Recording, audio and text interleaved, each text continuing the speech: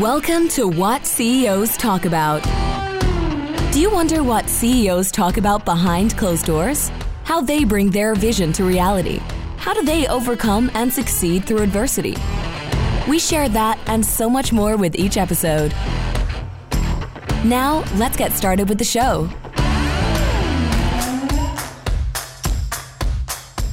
Hello, this is Martin Hunter, your host of What CEOs Talk About show, where we talk about translating strategies into frontline operations. We have past guests like Mark Raffin from Negotiations Ninja, Ryan McKenzie from True Earth, and let's put Dominic Rubin, a good friend of both Sebastian and I, from the Profit Tool Belt and the cabinet making Profit Tool. That. Say that 5 times quick. Can't even say it once, Martin. I know. I say, yeah, he's on the top of mind on a lot of these ones. This episode is brought to you by Urgio. Urgio is Latin for to urge, a strong desire to drive change, stimulate thought, incite feelings, encourage action. Urgio provides fractional COO services to move you through growing pains so that your company can flourish and profit. Sebastian, you are a visionary CEO. How important is it to have an integrator at your side? It's essential. The only way the vision can move forward. Well, it's got to be well organized and well executed. That's definitely not my job. Like I say all the time, some of these, like Sebastian, he's so visionary. He doesn't have back pockets on his jeans because he doesn't need them. He doesn't look back. So if you're that visionary CEO that doesn't have back pockets back pockets on your jeans, or you're a VC of a company that has one of these CEOs at the helm of one of your businesses, and you want to get that idea across the line or help them monetize that idea, then go to urgio.ca, email them at info@urgeo.ca. Urgio has worked with a multitude of companies from SaaS, CPG, mining, transportation, from startup all the way to large multinational corporations.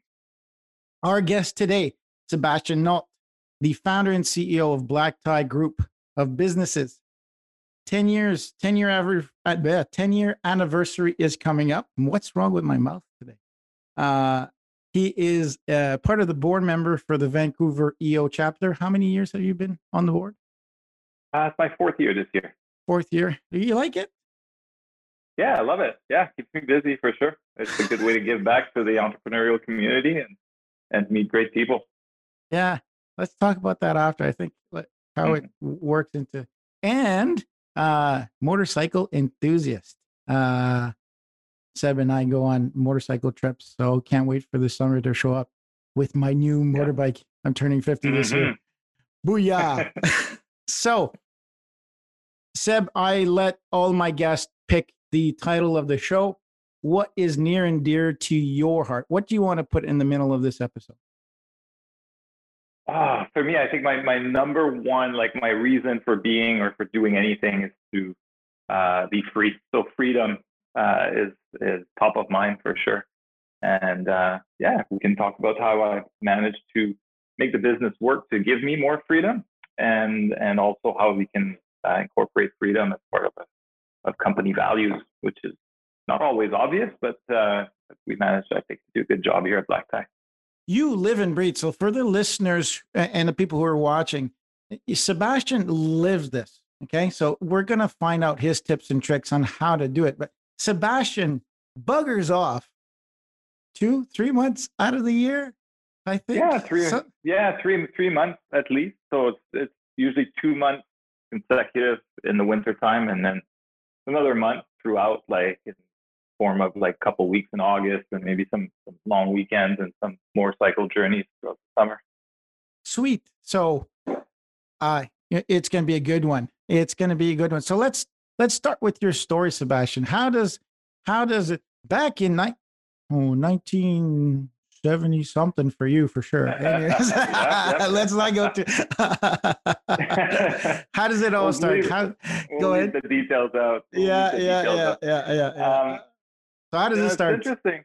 Yeah, it's interesting. Like I've never really had a real job. So never, I had one job, I think, that I had for before, and that's when I was a ski instructor. So that's not even a real job. No, that doesn't count. Sorry, ski instructors out there. Yeah, so we had a family friend when I was a kid that was a window washer, and actually we had a couple, and one of them, like, I just looked at his life, and I think I was like 14, 15, started to think like, oh, what am I going to do with my life? And this guy was like traveling all the time, and he worked just a couple days a week. He always had a nice car, and I was like, oh, cool. Like, how do you do that? And then he was like, well, you know what? Like, I'll help you out. So he told me what to buy. So I bought my first, my parents helped me out, and we bought the first like window cleaning equipment and kit. And then my mom drove me to the mall, and that guy, that a family friend, said, listen, like, if you charge like $3 to clean these like 6 windows over there, like, they'll hire you for sure. And you just like, you give them a little receipt and they pay you cash, and that's great. It's like, I charge double that, but if you go in as a kid, they'll give you the work. So he gave me some pointers, and I went around the mall, and I started like, talking to people and knocking on doors, and got my first little window cleaning route. And it was great. Like, that was, in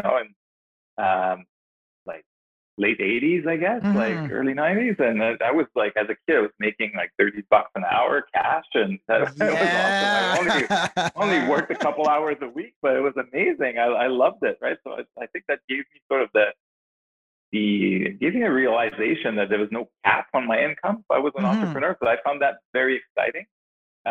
And also, like, I don't know, it just gave me the impression of being my own boss, having that freedom of doing what I want. So yeah, and I guess like just my life sort of unfolded that way after that, like, from small business to different entrepreneurial ventures to what I'm doing now. I've always sort of been a very independent-minded, like, entrepreneurial type. So when did Black Tie? When did you give birth to Black Tie? Black Tie came about in 2011, February of 2011 is when the company got founded. We backtrack a bit. This is my second venture in this space of exterior building maintenance, which is funny, like, because I circled back to it, like, from having my 14-year-old self washing windows at the mall to like now having a exterior building maintenance. So we're full service window cleaning, power washing, dryer vent cleaning, roof anchor inspection. So we do a lot of all this janitorial type stuff, but for the exterior building, focused on high angle and roll back that work. So that's what we do, and that's my second business in that space. My first one was called Skywalker High Rise Services, and I started that with a good friend of mine that who actually, like, was a mentor to me when I was younger, and we both ended up moving to Vancouver, and he's the one that gave me a good start in the high rise window cleaning world. So backtracking again a bit before that, like I left Quebec in 1999. Tail between my legs, bankrupt, really bad place in life, not good. Oh, wow. Moved to Vancouver, where my friend Andre was here, and he said, "Hey, just come here. I'll help you out. We can wash windows together."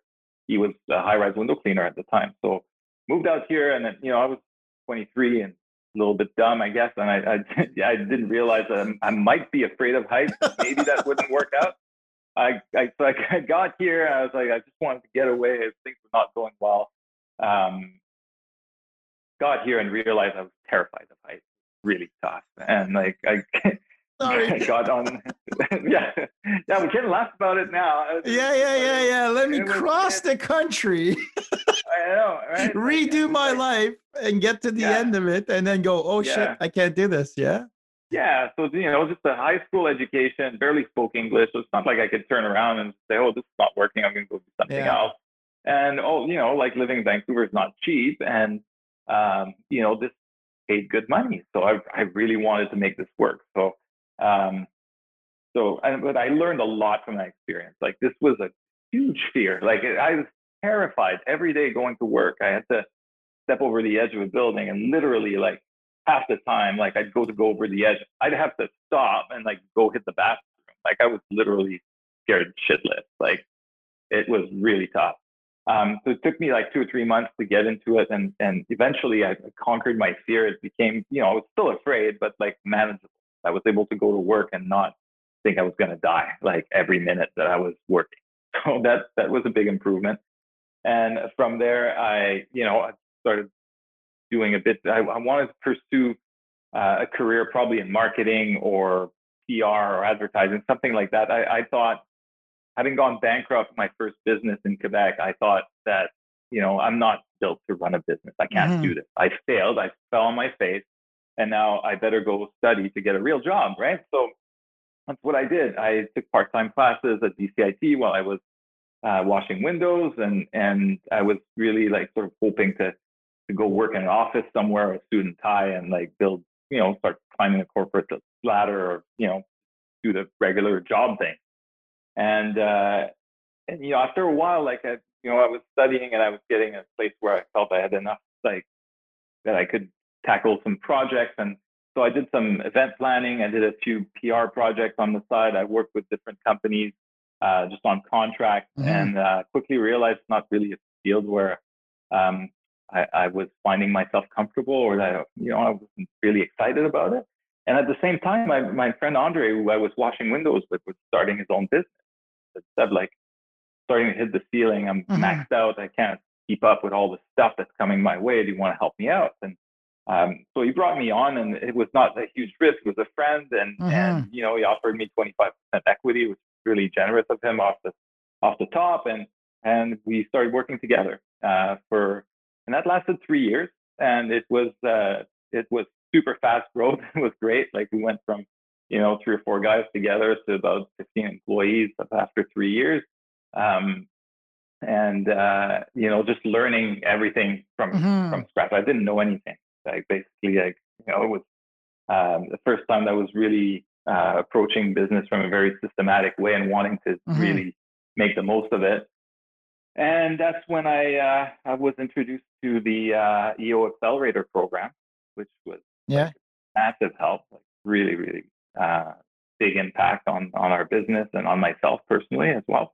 That network was like absolutely fantastic, and I learned so much from that program, and I implemented everything as I went, and it got us from like 0 to probably like a little over $1 million in sales, like within 2.5 years. So that was pretty good. It felt great, and we were in a good spot. But I think my partnerships can be challenging at the best of times, and fortunately that partnership was not meant to be. We started like having different ways of looking at things, and we parted ways in 2010. So what was the difference? I want to come back because there's a lot of lessons here that I want to make sure that everybody captures. So what was the big split? Like, when you said, for those who are listening, pointed, kind of made a Y with his hands going one direction, and then kind of giving a 45 so that you're a 90-degree angle. So it doesn't have to be a full, 180, but you were going one way, he was going the other way. What was the big difference? What was the big separator? What caused the divorce? Well, I think I made a couple moves that maybe as a 25% partner, he felt I was not really entitled to make. Like, I maybe spent money in ways that he was not agreeing with. I was really focused on growth and pushing sales and marketing and wanting to. I saw potential to really blow this up. And I think we disagreed on the vision. He felt it was a little too wobbly. He wanted to keep things a little bit tighter, be able to have a business where you could have oversight of everything without, like having to rely too much on systems. And so basically, I think the vision was where it wasn't working. I saw like a massive enterprise, and I think that's not what he saw. That was not in his wheelhouse. So, when you start having diverging vision and values, we never had that exercise of like, what are our values? Yeah, that's right. For this business, we kind of like thought, hey, let's start this business. It's gonna be fun. Let's make money. Yeah. But then, 3 years down the line, you realize that, for me, like, we started this business and we're going there. Like, to the right, and he's looking at the business like, yeah, we started this business, and I'm going to the left, and we're not aligned anymore. So, So for those who are listening, and one exercise that I do frequently is I don't necessarily listen. I listen for keywords that kind of define the emotional state. But think, feel, do. You said when you were a kid, 16 years old, you felt freedom of being able to do what I wanted to do. And that, I think, I know, Samson, I think that, and then when you hear those specific words and you go, what has he done lately? So you powered through, right? So you went down the hill, you hit rock bottom, and you powered through. So, okay, what can I do? You've mentioned the word learning continuously. What have I learned? The failures, you said, oh, I failed it, but you went over the failure and then kind of stick to it. So that really means that deep down inside, it's not about how you fail and how the world is against you, but really, how do I circum this? How do I go around it? So it really identifies you as a person. And I think the last one that you said in the divergence of direction was you don't want control. And control also means that it controls your life. So if you have to micromanage, that's not freedom. So let's go there, because I think it kind of circles back in your story when you put freedom, and I listen for those words and I go, oh, wow, Sebastian did this, Sebastian did that. He's learning. Ultimately, his goal is to bugger off for 3 months out of the year, right? So deep down inside, you might not have a thought it, but subconsciously it was there because way back when you were 14, 15, 16, you're like, hey, I love being in charge of my own life. Being the freedom that it comes, the freedom of choice, if you want to call it that, then the freedom to do what you want to do, which is a freedom of choice while operating a business. So you're invested in your business to be able to sustain the prosperity that you want to have. So the control. So tell me, so now Black Tie is there. What's on the wall? You said vision, core values. What are they?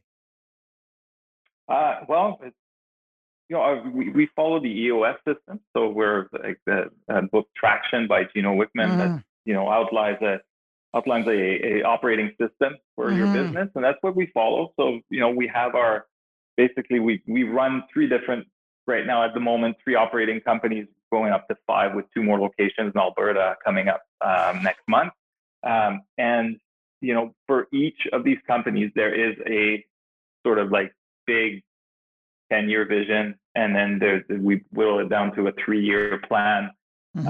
And from there, we have our annual strategic plan that's just broken down by quarter that we have rocks that we work towards every quarter.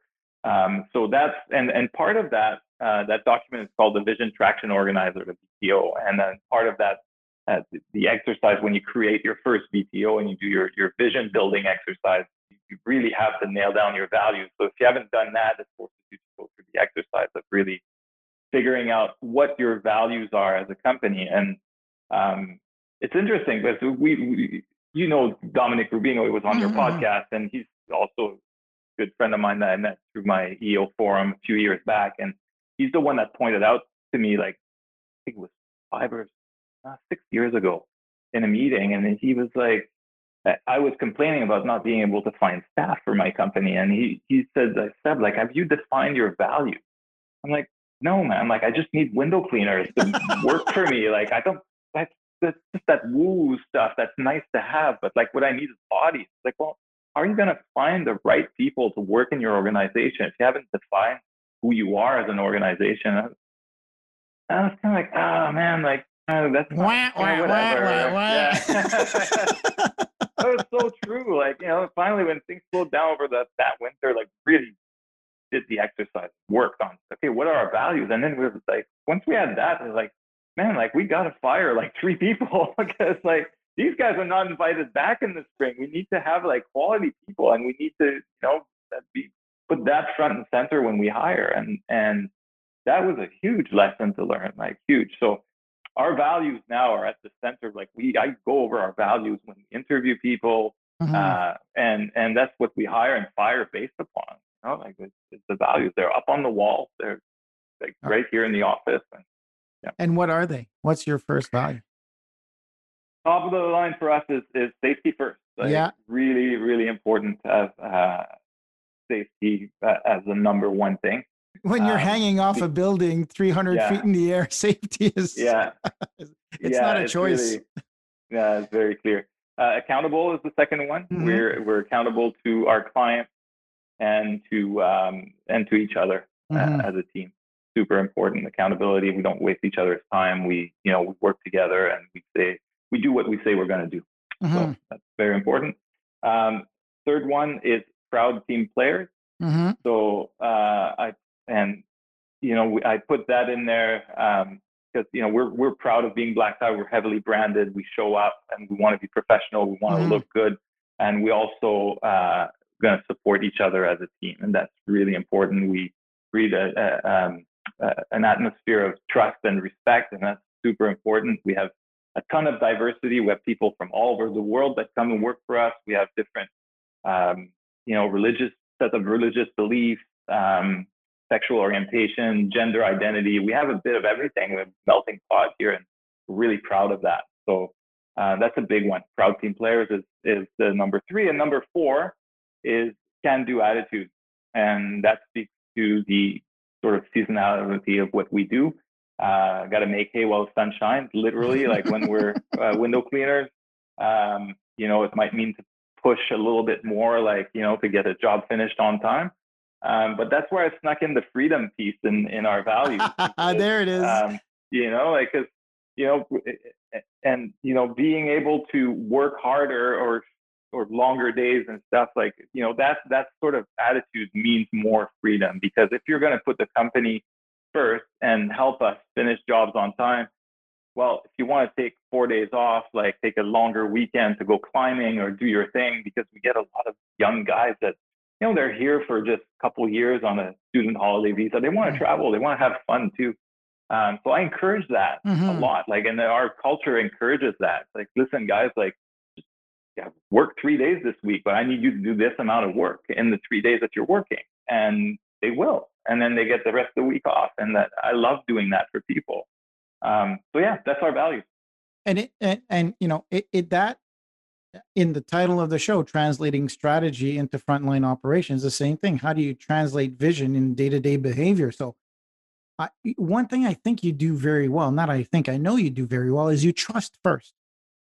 And so leaders tend to say, well, show me what you got. Well, you openly trust first. And you say, well, here's the culture that we've set. I'll trust you first. If you break my trust, there's consequences. And I believe that as a leader, you do that very well in a selfish reason as well, because you don't want to control everything, right? You want to say, okay, this is what we live because I do it. So how does that look for you? Because you trust first, and let me put that in regards to the freedom. I'm going to give you the freedom of choice to do what you need to do within the expectations that I have, right? So how does that reflect on how you get stuff done? Because in preparation of your departure, how long do you prepare for departure, for example? Depends what you mean by preparing. I start preparing as soon as I hit I'm on the flight home from my previous trip. I'm preparing for the next one. What does it look like? No, I think the answer is not that long before. I mean, we have a pretty set meeting rhythm. We meet every week. We discuss any issues that come up. Like we have a management meeting every week to discuss what's coming up. Usually, I prepare for a trip maybe like 4 to 6 weeks before, as this is the date I'm leaving. So we usually have our end of season holiday party. We'll have a big quarterly meeting, and then everybody's going to look at what is coming up for winter. And because winter is our slow season, we'll have winter projects. Like, for instance, this year, the warehouse is getting completely remodeled, and there's a bunch of work happening in the office. And, we rework a bunch of systems. So all those things get sort of assigned to different people as their project or their rock for the winter, and they set milestones that determine if they're on track or off track, and that's it. And while I'm away, I can have a look at our documents. If everything's online, and I can see if everybody's on track, everybody's doing what they're supposed to be doing.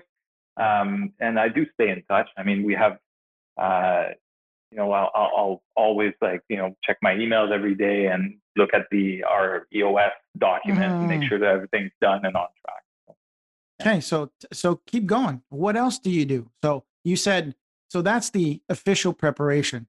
So when do you come back? You usually come back early February when there's no COVID around, right? So yeah, usually a couple months from early December to early to mid Feb. And where do you go?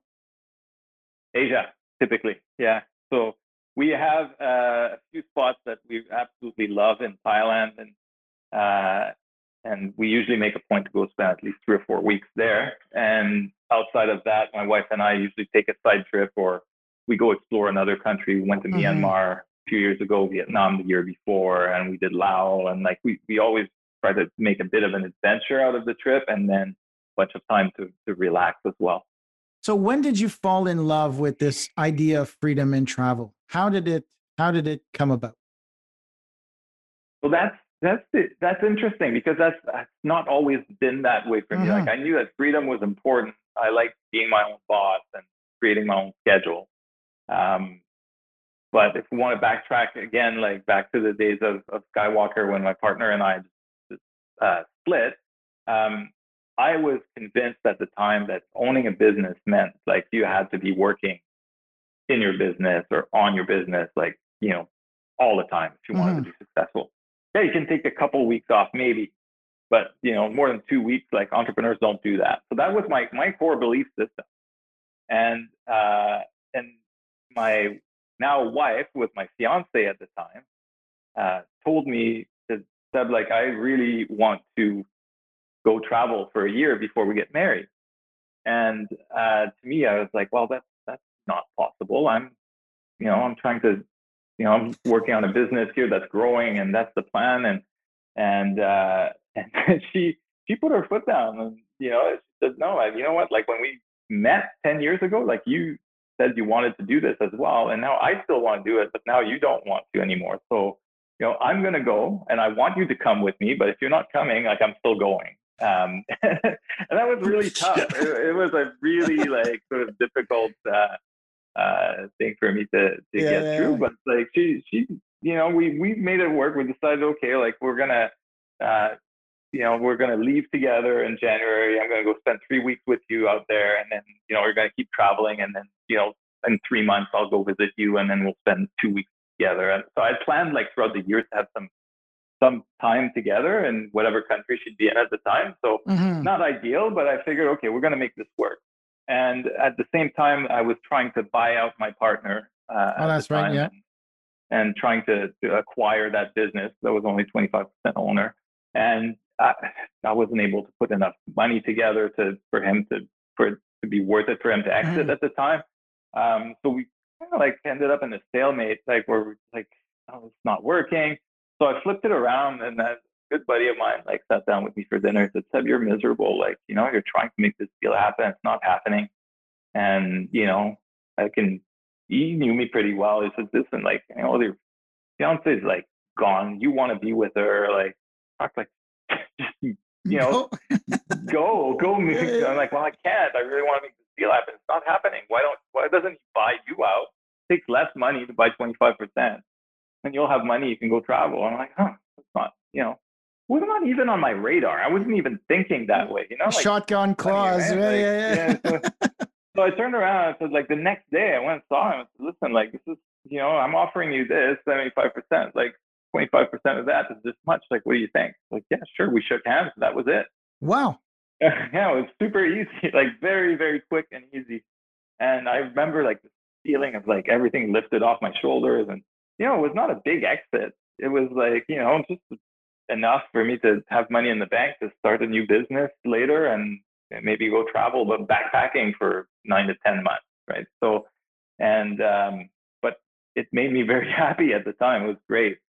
So that's sort of when my mind started changing, and then I had this shift that like, oh, maybe I can do this. I'm so glad I did that, because remember I went and met my wife in Bali, Mhm. and we started our trip together, and we traveled like straight backpacking for 9.5 months from there, and we just had the best time. I was retired, in my 30s. Yeah.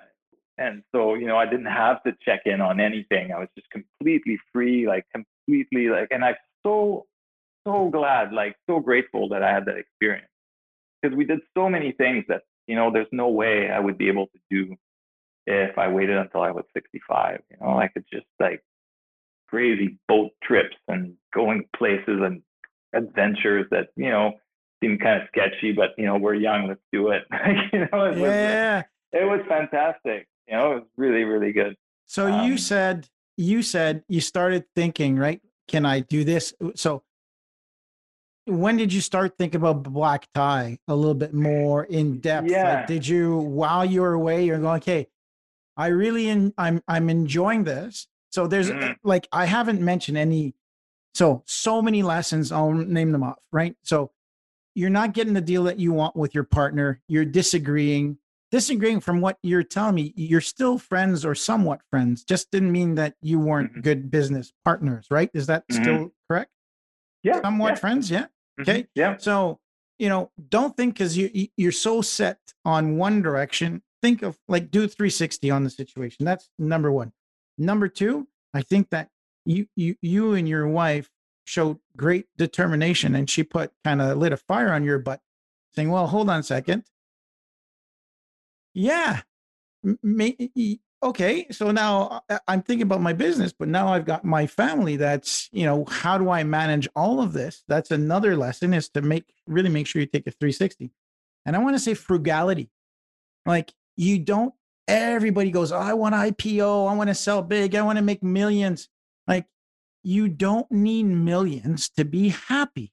And that's what a lot of people, I want to keep that for a little bit later, because I want you to share how you do it, because prosperity, people think about too much profit.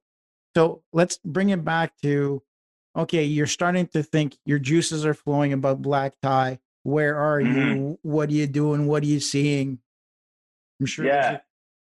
So yeah, I wrote my business plan while on that trip, and my mind sort of shifted from, you'll work 12 hours a day and have 2 weeks vacation a year, and that's the price of running a business.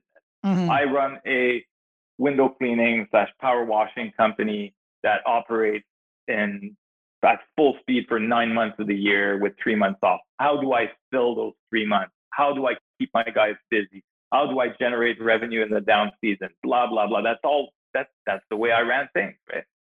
Now I'm on a beach in Thailand, and I'm reading Tim Ferriss's The 4-Hour Work Week, and a bunch of light bulbs went off. And I was like, okay, well, maybe I don't have a 4-hour work week. Maybe I have a 40 to 60-hour work week, but for 9 months a year or 8 months or whatever I decided to be. And the rest of the time I'm off. And, and then I started looking at all the things that I've stressed about, all the things I did that I could outsource. And that's the thing that came out of that book, like outsource your life, like what can you be spending your time on that you're not doing currently because you're busy doing all these stupid things or worrying about all this stuff that's really like you can delegate, you can pay someone to do, like, so I started thinking in that way.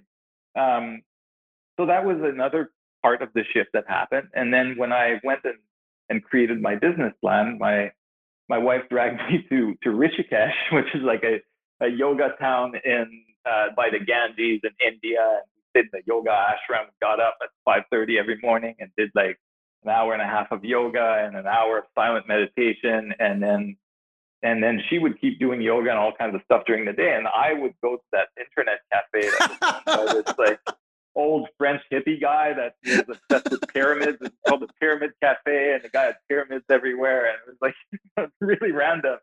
I literally like step in cow shit on the way there because like there's cows everywhere. It was like really, it was so random. And I worked there for 2 weeks on my business plan. And that environment was just like a bunch of hippies and like, it's like kind of crazy environment to work on business. But I think it put me in that frame of mind where I was like, man, like if I can write a window cleaning business plan, like in Rishikesh, like, and then, like maybe I want to do a bit more of this kind of like work from anywhere and like be more mobile. And so when I started Black Tie, like it was not like we're going to have at the top, like we're going to have this much revenue, this many employees, and this is how we're going to unfold like year after year. Yes, that was part of it. But the number one thing was like, I'm going to create a thing that was allow me to be away 3 months of the year. And that was at the top. It's like, all right, I want to do this, like how I'm feeling now. I want to feel like this every year of my life moving forward. I'm not going to wait another 30 years to get there again. So this needs to happen on an annual basis. How do I make that happen? So that was the number one priority. With what do they say about pyramids? They're perfectly matched for the asters and inhibit brain movements. And I can just see French cigarette smoke going with cow poop. I can just smell it. I can just smell it. So it was magical, Martin. I know. I was gonna say. I mean, psychedelic to a certain point. Let's bring it back to Tim Ferriss. The one thing for me that I took from Tim. I mean, there's a lot of things that Tim does that I like. Taking a chunk out of his quad for experimental duties. I thought, a little bit. It's a little crazy. A little, yeah. He loves to learn and sometimes takes it to the extreme. And at the one acronym, it's DEAL: direction, elimination, automation, liberation. You set your direction for the big L at the end, right? So a lot of people, they go, I want cash. Well, what do you want cash for? What do you want money for? And they go, well, I work 80-hour weeks. For what? For what? What is it that you want to achieve? Do you want to sell your business? Okay, great. What are you going to do when you sell a business? Start over. I don't usually work with guys or girls like that. I'm going to say, you know what? You're in there for the wrong reason. So I think that it's very important. What you've set was that big goal is 3 months. It wasn't a financial goal. It was to say, okay, how do I prosper? How do I create enough profit to sustain this prosperity over how many years now have you been able to travel like this? 10 years. Do it every 10 year. years. So for all the listeners, if you think this is bullshit, what we're talking about, Sebastian is scaling his business. How many people do you hire now? Do you have work for you now? In peak season, we're going to have about 60 people this year. 60 people. We have 5 different locations. Yeah. Millions of dollars of revenue. Okay, profit. Because he spends a lot on his crew. I've seen the books. He's very generous with his time and his money, and he believes in people. So if you're a hard ass guy like me that cracks the numbers down, you go, yes, his profit could be higher, but not at the expense of human beings. So I'm okay with that. And he still travels 3 months. He trusts first. And basically I'll say he fucks off and he says, you got this. Trusts the people. I'm sure that they've made mistakes and they failed, but you've learned from these mistakes as well. So tell me, some listeners, and they're going to say, okay, yeah, you know what? Great talking there, Martin and Seb. You guys are seasonal. Easy to do. You guys only work in the summer. What would you change? What would you change if you had a different service offering that was 365, 12 months out of a year? What would you change? Well, I mean, we're seasonal in parts of the business, but there's other parts that are not. And I mean, depending on how, like, this year, especially we started doing snow removal, that's like keeping the crew busy right when I'm gone. So, I mean, it's all about laying out a plan. And to me, like, I think you said it, I think I pay my people well, and I make sure everybody's taken care of because I know that they are in a certain way supporting my lifestyle. They allow me to go away, like by taking on that role, taking the responsibility on their shoulders for managing the business while I'm away and all doing their jobs. And even when I'm here, they still have that same role. I'm here just to set the vision. and to, set the direction and drive special projects forward. I don't run the business on the day-to-day side of things. So, I think it's important to realize that, whether we're operating 12 months a year or 8 or 9, people have stuff to do. The business is still growing. We're growing by double digits every year. So that stuff needs to happen in the slow season for that to happen. And when I got people, and I leave it up to them, right? Like when we started talking about snow removal, it was 3 years ago. And I have 2 different teams here in Vancouver. I have my maintenance team and my post-construction team. And it was offered to everyone, anybody that wanted to jump on that opportunity to generate revenue throughout winter. And not everybody wanted to be a part of it, but there was a crew of people that were like, yeah, you know what? We're gung ho. We want to do this. I'm like, okay, guys, you run it. Like I'm gone. So I'm going to help set it up, and we're going to talk about money and how much money we need to invest and what we're going to do and how it's going to flow and who's going to do what. But after that, it's up to you. I'm not, and we share the profit. That's it. Like I'm going to invest the money and we'll share the profit. So I think it's finding people that are really willing to take on that responsibility and make the responsibility crystal clear from the start. Like, listen, take this role on. This is what you do, and this is what you're responsible for. Whether I'm there or not, no difference. And this is what you do. Yeah, removing yourself. Too many people they hire without a job description and say, hey, here's what the expectation. Here's what's black and white. I always say triple D. So a lot of people, well, actually quadruple do. If you're going to do something, if you're going to delegate something, you delegate diligently and then you disappear. And that's for me, that's how you really trust. Now you'll verify, you'll do spot check, but set the direction, eliminate yourself from the decision-making process, help them automate as much as you can so that there's liberation. I'm repeating that deal, but that's how I view things. And you apply that very well. What do you struggle with when you're away? Is there anything in particular that you go, you know what, this bugs me when I'm away? Really on the operational front, to be honest, like I think like everybody's got things dialed. Things are so, I'm not attached to shutting off completely for 3 months and nobody can reach me, like I wake up every morning, spend a couple hours on email. Like, if there's anything that needs to be troubleshooted, I help. Like, of course. It's not stressful. Technology nowadays allows us to do that. When I started 10 years ago, it was touch and go. Like we had to go to internet cafes. It's like, it's a bit of a pain. But now, I mean, we got Wi-Fi everywhere. We're on a remote island, middle of the ocean. I can Zoom anyone I want. Like, it's kind of cool the way things have evolved and allow me to be more efficient. I would say the one thing that stresses me out is when we're growing. I feel a ton of responsibility towards new teams and people that are just getting stuff off the ground, or, like when we open a new market, I feel a lot of pressure on that. A little bit of fear of failure, a little bit of wanting to be there 100%, not, making sure that they feel supported. So that causes a bit of stress. We started Victoria about 3 years ago and came back from vacation. I remember like we just went straight to Victoria, my wife and we just like, I spent a week with the newly formed team over there, and we worked together. So, and I felt like, okay, like they're good to go and they're close to home. So that wasn't too bad.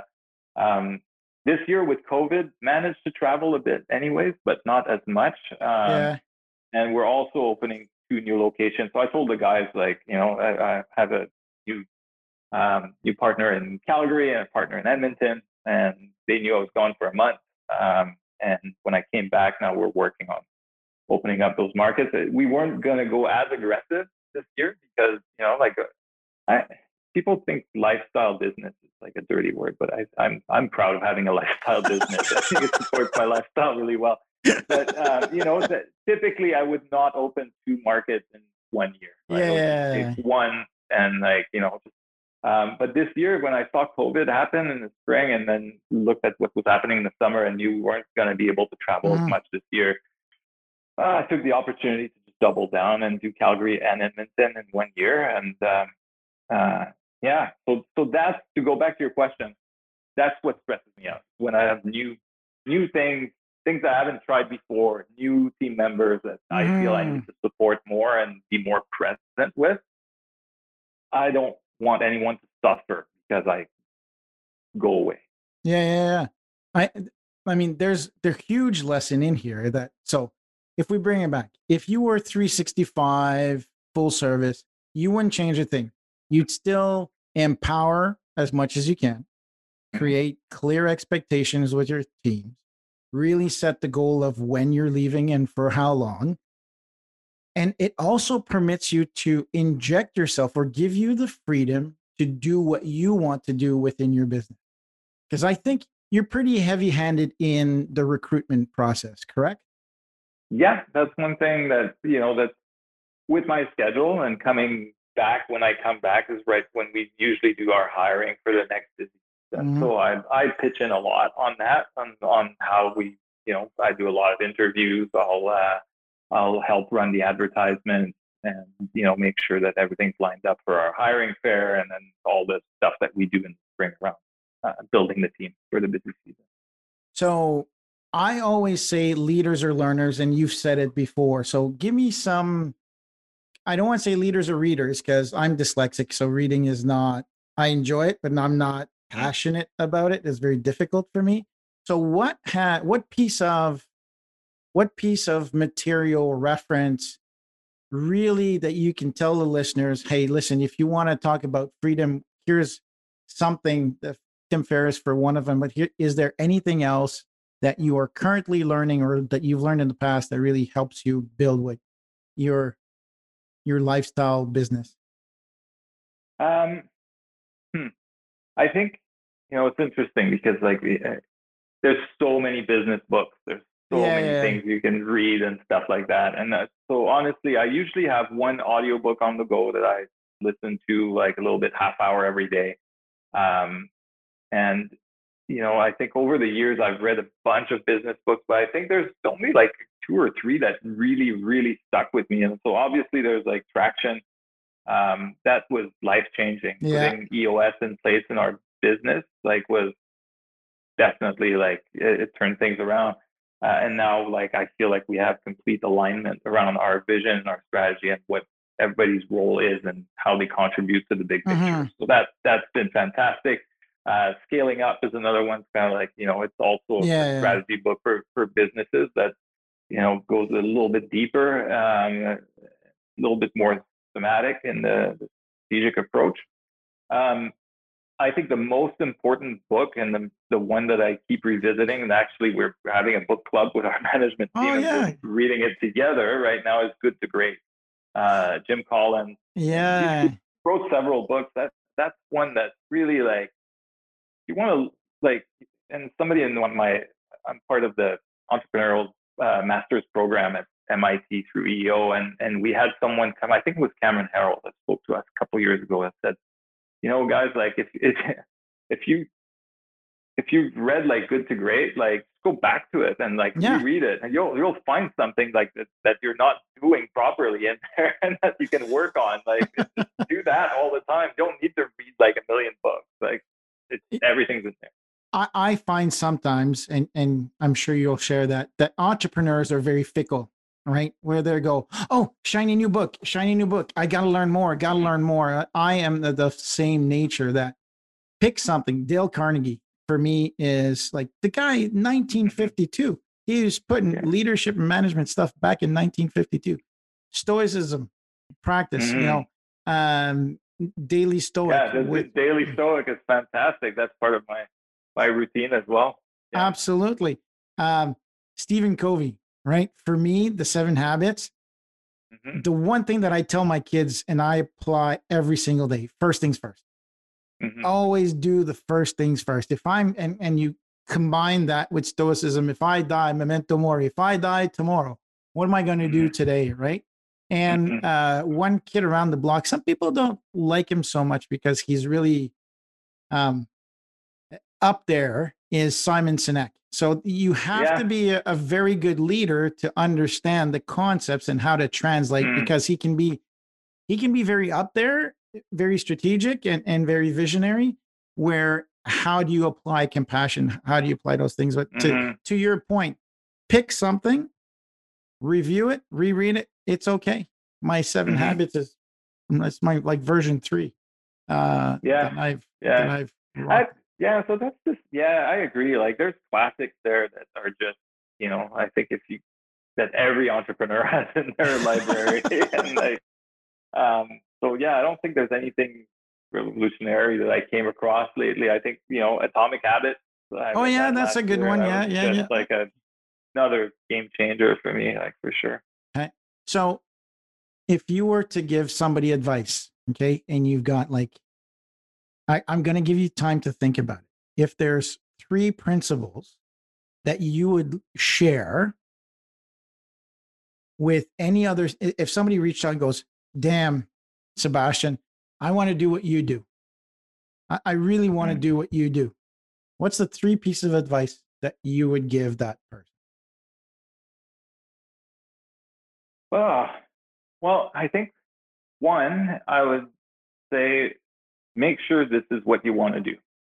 Like, be clear on what you want, because you can't have I think it's sometimes you have to do one or the other. I have a lot of very successful, close friends and entrepreneurs that are on a completely different journey than mine.